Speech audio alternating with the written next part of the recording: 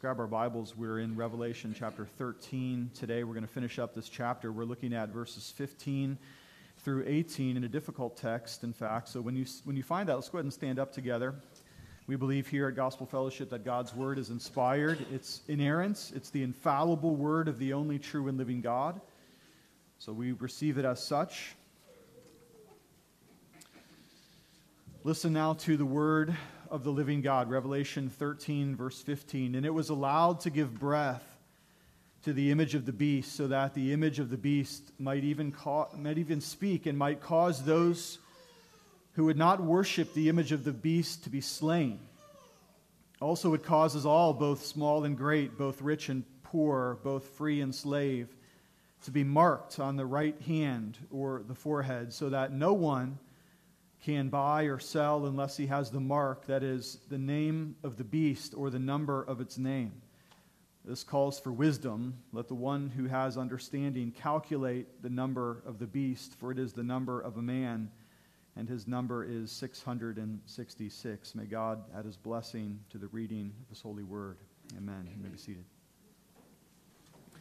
This is the first time I've ever preached on this text in my life. I've never preached on the mark of the beast before, and there's a couple reasons I've been a little bit shy to do that. The first is the stereotypes related to apocalyptic preachers. I've never wanted to be that guy who's got the cardboard sign, the end is near. I've never wanted to be that guy who wears that sandwich board, downtown in the streets or something like that.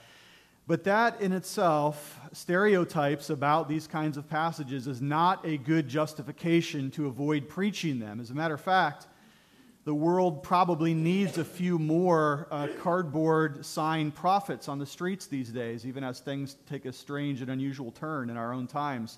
We may need a little bit more of that, and so I'm going to set stereotypes aside today. I've also been a little nervous about preaching this text, too, on the mark of the beast, because of the wild interpretations that have been posited by a number of preachers in previous generations. As you're probably already aware, the number 666 has been interpreted in various ways throughout the ages. We've heard of tattoo marks, we've heard of digital signs, we've heard of all kinds of technological possibilities. Maybe it's artificial intelligence, maybe it's a microchip they're going to put in your neck, maybe it's the new DEI standards for diversity and inclusivity, equity, all these. We have all of these wild speculations, and to be honest, I've not really wanted to be a part of that kind of speculation regarding this text. And moreover, maybe it's a little bit of insecurity on my own part, if I'm completely transparent with you, that I like to, and I think most pastors do, to have a sense of the command of the material that I'm preaching. I want to be able to be seen as competent in the things that I'm explaining. And so if there are questions that come up that I can't answer, I have to admit to you that makes me a little bit gun-shy to want to take on texts that I might not know the answers to. And so that being said, none of those reasons, I think, are sufficient then for me to dodge preaching on a text which is obviously quite difficult and interpretations vary. In fact, this is probably one of the strengths for the reasons why we do expository preaching here at Gospel Fellowship. Because when you're working through books of the Bible consistently, chapter by chapter and verse by verse, you can't avoid the difficult passages. You have to confront them whether you're ready to take them on or not. And so here we go. We're doing the mark of the beast today. Not only that, but that also avoids the preacher of constantly focusing on his hobby horse pet text that he loves to preach on while skipping over those that may be less comfortable. And so we're going to work on this text, and I'm going to do the best that I can do with this, and I ask you to pray for me even as I preach to you this morning as we get into this. So no text, no matter how difficult or hard it should be, should ever be preached without its context. No preaching of the text without the context. So let's just do a little work right at the beginning to remember where we're at in the book of Revelation. In chapters 12 and 13, John, the apocalyptic writer, he's given to us something of an unholy trinity, as we've mentioned in previous sermons, wherein John has, one by one, introduced us to this dragon who the Bible very clearly tells us is Satan or the devil. So he's somewhat asymmetrically corresponding to the Father in all of his glory and power and righteousness, the equal, not equal, but certainly an opposite of the Father in that sense. And then we looked at, secondly, this beast that rises out of the sea. Again, it's an asymmetrical comparison to Christ and his kingly glory, and we looked at the fact that, borrowing from Daniel chapter 7, the beast very much looks like authoritarian, tyrannical, dictatorial government. In fact, there's very strong themes that correspond that would make us to think that's exactly what's happening with the sea beast. And then more recently, we see this other beast that rises out of the land. And Revelation will later call this land beast the false prophet. And David, I thought, did a very good job of drawing a comparison between the prophets of the Old Testament and what this wicked false prophet does, and again, asymmetrically corresponding then to the work of the Holy Spirit. And so now, in our context today, let's not lose the context here. What John is talking about is a form of idolatry in which this false prophet brings about in some way this, in verse 15, look at this, the image of the beast. He sets up this image of the beast, and it even appears to speak and to cause those who would not worship the image of the beast to be slain. Now, listen, the moment we start talking about worshiping images, okay, two synapses in our brain should start firing. The first synapse in our brain that might fire should probably be drawing a connection between Daniel 3, which we just read, and this text here, because in Daniel chapter 3, you have in the Old Testament the ultimate idol, 90 feet of gold set up by Nebuchadnezzar for the people to worship. And notice that the people of power, they do bow down and they worship it, the governors and the prefects and the satraps and whoever else is mentioned there. There's a pretty clear connection there between false worship and the worshiping of images or idols. And so that should be firing in our brain a connection to Daniel chapter 3. And yet also probably should be going off a warning sign in our mind, because the Bible, listen, is very clear, and all of the Old Testament and much of the New, that Christian believers do not worship by means of images. That's just clear. It's unambiguous, it's emphatic, it should be stark, clear. The second commandment tells us that we do not worship the true and living God by means of images, nor do we worship any other form of idolatry at all whatsoever. End of story. So that should be pretty clear for us as the context of this passage. Now, what I want to do this morning is simply this. I'm going to go directly to the hardest verse in this text, which is obviously verse 18. It's the mark of the beast. And you know it as well as I do that the mark of the beast is described as this number here, 666. So how are we going to approach this? Well, I've thought about this quite a bit this week, and this is what I've decided to do in the sermon this morning. The first part of the sermon, I am going to put on the hats of the biblical scholar, and I'm going to try to deduce anything that we can discern about biblical markings in general, and this particular marking in specific. What in the world does this number 666 mean? So for the first part of the sermon, I'm going to be doing the biblical work of scholastic endeavor, trying to dig into anything we can discern that's meaningful about this number, 666. Then, and you'll notice the change, I'm going to take off the scholar's hat and I'm going to put on my sandwich board of the street warning prophets, and I'm going to do my role of fulfilling that duty of the fiery preacher. Okay, so that's what I'm going to do for you this morning. So scholarly endeavor first, fiery preaching to come. Be ready for it when we get there. So with all Bibles open, let's look at verse 16 here. Notice it says it causes all, both small and great, both rich and poor, both free and slave, to be marked on the right hand or the forehead. Okay, so that's pretty alarming here. So what do we know about this theology of biblical markings? Well, let's start with etymology. That's the science of looking at the meaning or the root meaning of a particular word. So where does the word derive from? We have here this word mark. In the Greek, it's the word charagma. Starts with an X. Charagma. Well, that word only appears 9 times in the New Testament, and 8 of them are right here in context. So we don't have a lot to look for throughout the rest of the New Testament. We do have one other place where the word charagma comes up, It's in Acts 17:29. I'm not going to go there this morning, but I do want you to know about it. In context there, not surprisingly, the word charagma has to do with an image or a false idol that is being worshipped. Again, that text is Acts 17:29. So the word charagma, very often in the ancient world, it took on the connotation of an impression that symbolized another power. So most commonly that would be in coinage. So we have that still today, and they did in the ancient world. That a emperor or a ruler or a president would have their image impressed upon by way of metal into a coin or some other symbol. And so that is often what is meant by the word charagma. Now, interestingly enough, if we go to the root word charax, from whence charagma is derived, it actually means a sharp stake or a sharp stick. Now that's interesting because a sharp stake or a sharp stick would often place a mark on an object, kind of a rough, almost a violent mark, like a sharp stick might be able to scrape something into the side of an animal or a hide or even a person. And so that is very interesting because a charagma could very often be in the ancient world also a branding mark that would be placed on an animal or on a slave. And so ancient readers here might have thought about a branding, for instance, as you would put on cattle or a horse or even a slave. Slavery was rampant, of course, as you know, in the ancient world. And so this mark is sort of a violent word. It often does correspond to something of a violent or a painful mark. A brand on your skin would be incredibly painful.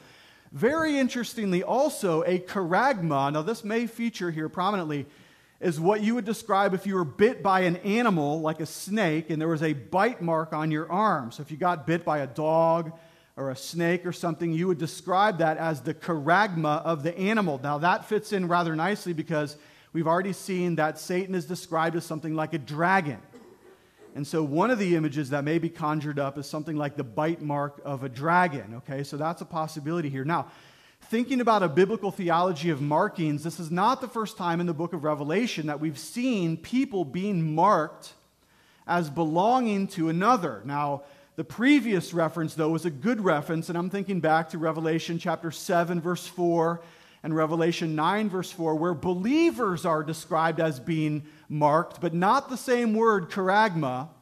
It's a different word for believers. We have rather been sealed by the goodness of the purposes of God. And I remember back when we did those texts in Revelation 7 and 9, I told you that my best understanding was that the sealing of God was probably either baptism or the Holy Spirit sealing us himself, because the New Testament does refer to the Holy Spirit as sealing believers. And so John here, notice, uses two different words. The sealing of believers is not the same word as the charagma of the evil one, that scuff or that mark or that brand that he puts upon his people. The word seal has to do with sealing a document. Again, it's an official imprimatur, so there's a similar denotation of marking as property, but the connotation is very different between a seal, which is careful and intentional, and even loving, we might say, versus this rough-hewn, almost violent charagma mark of the evil one. So that's,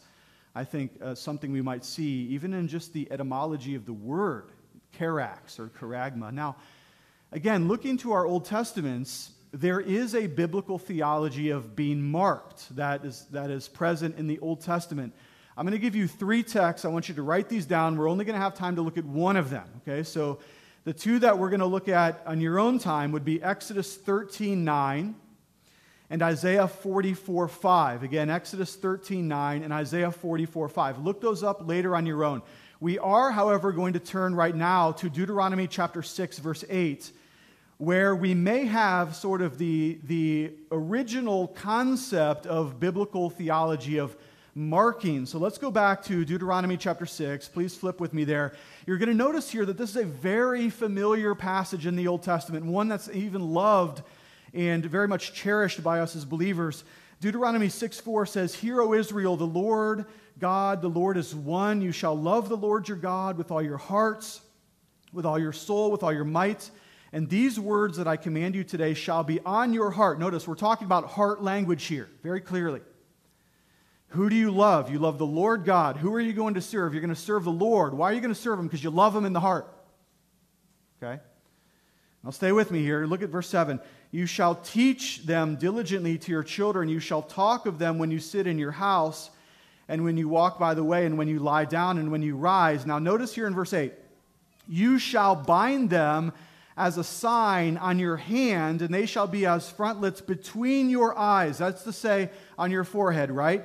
You shall write them on the doorposts of your house and on your gates. And so here, what is being marked of the believer, very specifically here, is the hands and the forehead, or the frontlets between your eyes. Now, why does the Bible stress that believers should have their hands and their heads marked by the law of God? Well, obviously because the heart belongs to God. The head is the locus of where you think.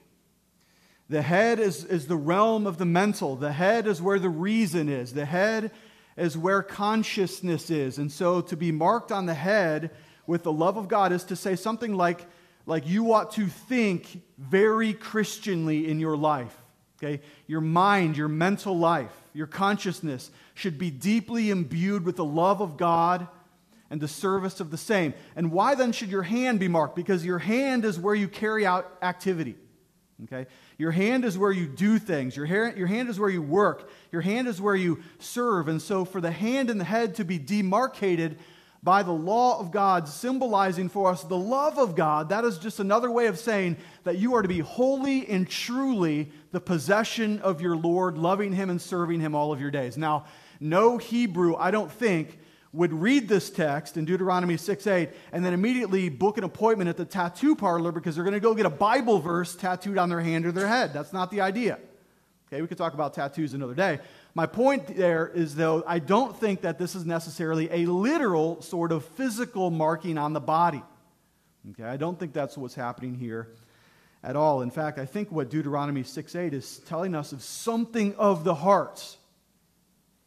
In fact, there were some who would take that kind of marking all too literally, and believe it or not, they devised a little box that they would sometimes wear on their physical person, on their wrist or on their head. It was called a phylactery, and very often, at least in the New Testament times, you would write a little scripture on a piece of paper and you'd put it in this little box on your wrist or on your forehead, this phylactery. It's that very over-literalization of this text that Jesus condemns in Matthew 23, chapter 23, verse 5. So the point here is not necessarily a physical, visible demarcation on the person, but rather this speaks really specifically to the deepest, remote, and profound places of the heart. Who do you love? That's the question. Okay? So I think all of this is in view here in our theology of biblical markings. So take that for what it's worth. And now let's get a little bit more specific here. Let's go back to our text in Revelation chapter 13, and we want to now get into the mystery of this number, 666. So we find this in verse 18. Look at this. And John tells us, now this calls for wisdom, okay? So think. Let the one who has understanding calculate the number of the beast, for it is the number of a man, and his number is 666. Now this has puzzled Christians for generations, and you may come away just as puzzled perhaps as you were before you came into the service today, and I'll do my best to clarify as much as I can about this, but this is a difficult text. So let's at least consider three different possibilities for how we might rightly interpret this. I'm going to give you three main ways that we can look at this. The first, and I think we would be crazy not to consider the possibility that this might be another allusion to the Old Testament. Okay? Why do I say that we would be crazy not to consider that?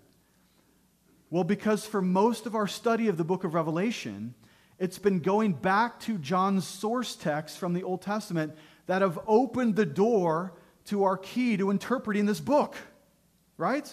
I mean, how many times in 13 chapters have we come up on a mystery in the book of Revelation and it's dawned on us, no, wait a second, John is actually taking something from the Old Testament, maybe Daniel or a portion of the Pentateuch, and he's reappropriating it in gospelized depictions, and all of a sudden the meaning of the text becomes plain to us. Well, we should at least consider the possibility that this is a direct reference to an Old Testament text. Now, I've done the homework for you, and I'll tell you that if you look up the number 666 in the Old Testament, there are only 3 places that this number comes up. 2 of them are essentially the same, so we're going to call that actually one reference. The other one is a little bit unusual, but I don't think helps us much. So here are the Old Testament references. You can write these down too. The number comes up in Ezra chapter 2, verse 13. But what's unhelpful about Ezra 2:13 is it just is a list of names and numbers. It's one of those genealogical numbering lists in which we're talking about the numbers of the families that came back after the exile. And we're told that there's a certain family head called Adonikim, whose people numbered 666. Now, that's not very helpful to me because Adonikim, whoever he is obviously not a central figure in the Old Testament. His name really only comes up in these kinds of lists. So I don't think that's the clue that we're looking for. Now, the other 2 references, they come up in these texts, 1 Kings 10:14 and 2 Chronicles 9:13. Again, that's 1 Kings 10:14 and 2 Chronicles 9:13. And in this case, I think these passages are very similar. We're talking about the amount of gold that Solomon had as his revenue as a king during the peak of Israel's national glory. So while Solomon was the king, Israel had great peace. They had great prosperity. The nation was not yet divided. And we're told there that Solomon had 666 talents of gold. That's a lot of money, by the way, as his revenue for the nation. Now, you can look up more of the context of that in your own time. I will simply tell you that if that's helpful at all, maybe it tells us something about the corroding and corrosive effects of money on our lives. Okay, that's a possibility. But again, unfortunately, I don't think that's probably what John is referring to. I just think it happens to be that number is the same as the number here described in Revelation 13. And so I'm going to set Old Testament allusion aside and consider another possibility that may be totally new to you, or perhaps maybe not. There is a process in the ancient world called gematria. That's Gematria, gematria. What in the world is that? Gematria in the ancient world is a process by which you take the letters of an alphabet and you give them a numerical correspondence so that each letter stands for a number. So if we were going to make a gematria in English, it'd be like A is 1, B is 2, C is 3, and then when you run out of the single digits, then you go to the tens. So you go 10, 20, 30, like J, K, L, M. And then when you run out of the 2-digit numbers, you go to the 3-digit numbers. So eventually you'd have 100 and 200 and 300. Now, this was done in the ancient worlds. Okay, this was a thing that they did, gematria. And so it is very possible that John is using gematria to give us sort of a coded equivalent for a name. And so if this is the case, then maybe we could take the Greek or the Hebrew, assign alphanumeric equivalent to it, and come up with a name that is behind this number 666. In favor of this interpretation, okay, in favor of this, I want you to look down at your Bible real carefully here and notice in verse 18 that it says, one who has understanding calculates the number of the beast. Calculate it. Do the math, he says. The word calculate is an ancient word that simply meant like as in to count pebbles, like you might do on an abacus, okay, if you're familiar with that. So there's a possibility here that John is giving us some gematria to give us a coded name. Now, here's the breakthrough that those who hold this theory have found, that if you take the number 666, you can come up with the name Nero Caesar using those numbers. Okay, so the gematria number for the name Nero Caesar is 666. Now that could be the breakthrough that we're looking for. That might actually help us to know when the book of Revelation was written. If it was written in a pre-70 AD context rather than a mid-90s context, this may be an explosive revelation for us to think about today, because here, after all, John has been telling us throughout this entire chapter that we're to be warned about evil, pagan, tyrannical governments over which Nero was obviously the Lord and Emperor. Okay? Nero was a persecutorial, evil emperor who did very much delight in the killing of Christians. And so this could very much be exactly what John is talking about here. Now, just as I'm going to be fair in advocating for the possibility of gematria, so also I have to give you a couple reasons why this might not be true. You say, I think we found it. Well, maybe. Let me give you a couple reasons why maybe not. First, if it's gematria, this is the only time in Revelation it's used. Most of the time, numbers are given symbolic equivalents, about which more will come later in just a moment. Okay, so that's a problem. The other problem here is that you do have to fudge with the name Nero Caesar to get it to work. How so? Well, Nero Caesar is Latin, and what you'd have to do to get it to add up right is translate that into Greek, and then you'd have to take the Greek and transliterate it into the Hebrew. That's a hop, skip, and a jump, okay? And so you have to wonder, would ancient Christians have thought about that? Take the Latin, translate it to Greek, and then transliterate that into the Hebrew. Would they have thought about that? John's audience here is the churches in Asia Minor. They might not have even really known the Hebrew alphabet, okay? And not only that, but you have a spelling problem, and that is when you do the Hebrew, it does add up. By the way, I did the math myself this week. I tried it myself. It really does work. You, unfortunately, though, have to drop the Hebrew letter yod in order to get the math to work right. So not only do you have to take a hop, skip, and a jump from Latin to Greek to the Hebrew, you also have to spell it slightly wrong. So that mitigates against it being Nero Caesar. And I'll tell you this is just kind of fun. David and I, this week in the office, we were both practicing our gematria skills, and we were both racing to see who could get the other person's name to add up to 666. And I can tell you that if you take David's name, David T. O'Leary, and if you spell his name David, D-B-D, T. O'Leary, 666. So what does that say about our associate pastor? Or my spelling, right? But so it's the same thing. I have to take the name and just kind of mess with it a little bit to get it to work. So that's kind of part of the problem with the gematria of the name Nero. Moreover, if it's that obvious, who figured that out? Well, apparently nobody in the ancient world, because all of the ancient writers, the earliest writers, when you think of like Justin Martyr and Irenaeus and Clement and Polycarp, some of those guys had direct correspondence with John. None of them seemed to know. So if it was all so obvious, why didn't John's own disciples know that he was talking about Nero Caesar? Apparently they didn't know that. In fact, in the Reformation era and into the Puritan era, there were over 100 different guesses of what this name might correspond to mathematically. Apparently, from what I've read, Nero Caesar is a rather late articulation of the math on gematria. So that all seems to argue against it being a clear reference to Nero Caesar. So what does that leave us with? Well, that leaves us with a symbolic possibility, and this is our third attempt to try to decode the number 666. Okay? What do I mean symbolic? Well, in Revelation, numbers usually take on sort of symbolic connotations rather than precise correspondences. So in Revelation, you've probably already noticed that the number 7 is very important. The number 7 is the number of perfection or completion, probably drawn from the creation itself. God made the world in 6 days, and he rests on the seventh day, right? And so the number 7 is a beautiful number in Revelation. It usually symbolizes perfection and God's redemptive work in history and the completion of the things that God is doing. We've already seen the number 24 be something like the 12 patriarchs of the Old Testament and the 12 apostles of the New Testament.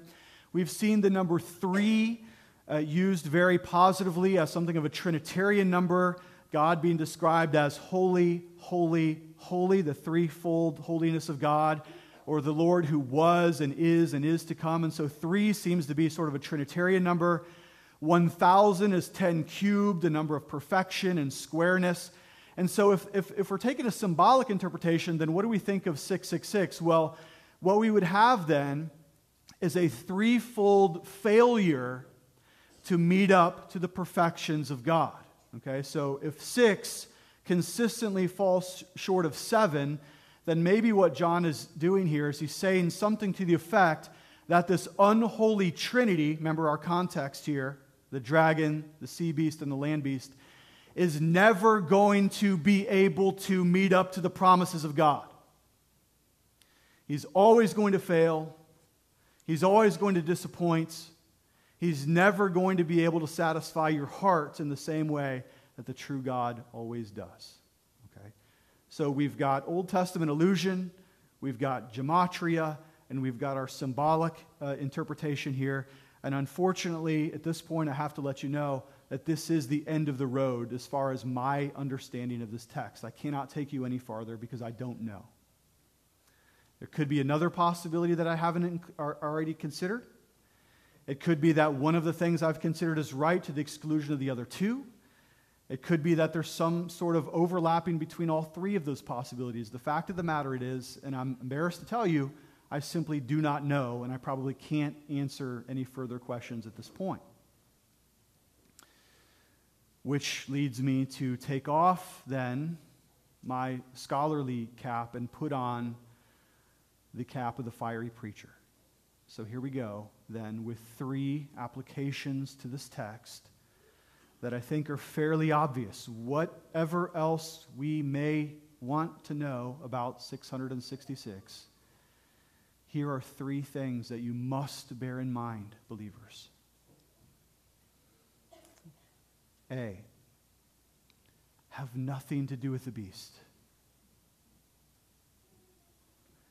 Have nothing to do with the beast. Now, sometimes people will ask me this question. They'll say, Pastor Matt, I'm afraid that I'm going to accidentally take on the number of his name somehow. Perhaps if it has anything to do with technology.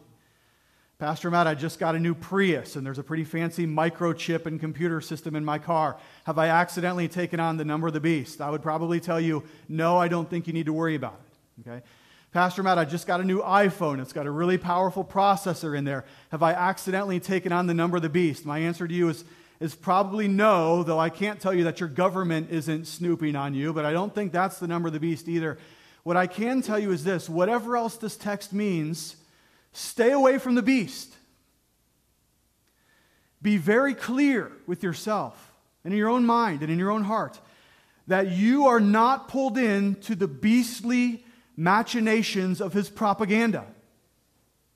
Keep your mind clear for the love of God, for the Word of God, for the law of God. Keep your mind free from his diabolical machinations. I think, if anything that this text says, it is a warning to us as Christian believers that we are not to be pulled into the ideology of this world. Let's remember that the mark is placed upon the head and the hands. What does that mean? Well, that means, believer, that you are to have nothing to do with the way that the dragon would have you to think in your mind. Think like a Christian. Reason like a Christian. Believe like a Christian. Your hand is to be marked, not by the evil one, but by the good deeds that you do for the glory of the name of Jesus Christ. Have nothing to do with the beast. I will simply give you this as a tip. Take this for whatever it's worth. But if the secular governments or the atheistic universities, however much you may trust them, or the unbelieving, greed-mongering corporations have a particular idea and all three of them are pushing it on you, probably a good idea to resist it. Okay? They don't have your good in mind. You are to stay away from the thoughts and the ideology and the propaganda and the activities and the beliefs and the doctrines of the evil one. Have nothing to do with the beast. Instead, I would implore you to reject evil, to love the good, to hate the doctrines of demons, to be filled with the Spirit, to stay close to the church, to be nice, loving, kind, gracious, patient, all of that, yes, but hate everything that comes from the mouth of the evil one. You want nothing to do with it. Whatever else this text means, keep your life free from the vile breath of the dragon. We good on that? Second application.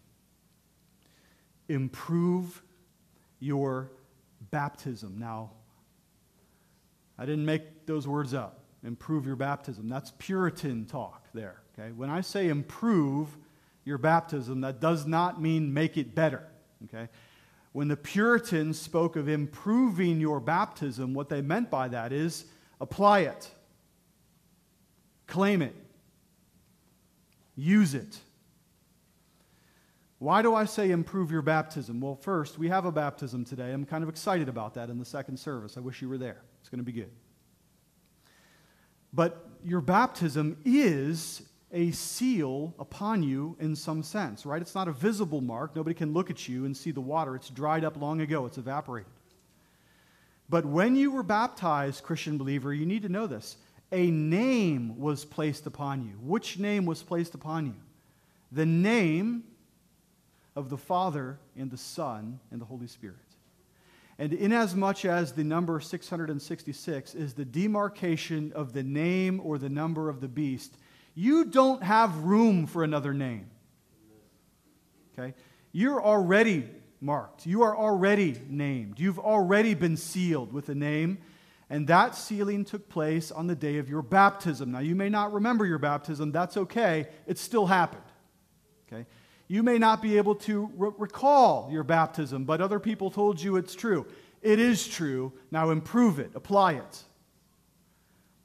Again, not improve it in the sense of making it better, but claim it. Let me give you 3 ways to claim your baptism. First, whenever you are tempted. Okay?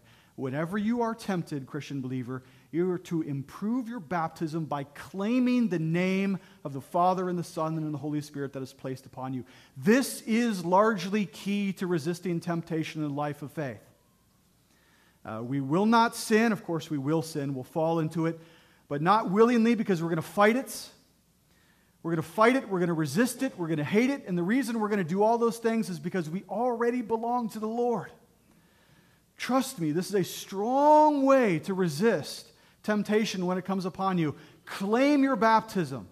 Tell the evil one that you cannot participate in that because you already belong to the one who saved you, and the one who saved you is good, and he's kind, and he's gracious and loving. So whenever temptation fills your heart, whether it's lust or greed or hatred or resentment, improve your baptism and claim the name that it was placed upon you on the day of your baptism, right? Claim also your baptism when you are fearful, whenever you are afraid of death. And this happens to me all the time, just like it happens to you. Whenever you're filled with anxiety, whenever your life is filled with worry, whenever you're beset by fear, improve your baptism and claim the name of the Father and the Son and the Holy Spirit. You already have it. You are sealed indelibly with the love of God. Okay? Improve your baptism when you feel guilty, when the evil one reminds you of your guilt. Then you remind him of your baptism. Point back to the gospel of Jesus Christ, who died for you and who loves you. Okay? We may not know exactly what this number 666 means, but we do know what baptism means. It means that we belong to the one who loves us enough to save our soul with his own blood. Amen? And then third, I just want to remind you this by way of application, of the impossibility of dual markings. You can't have them both. It's one or the other. This is not a both-and situation. Okay, sometimes in life, you get an either-or. Sometimes in life, you get a both-and. This is an either-or.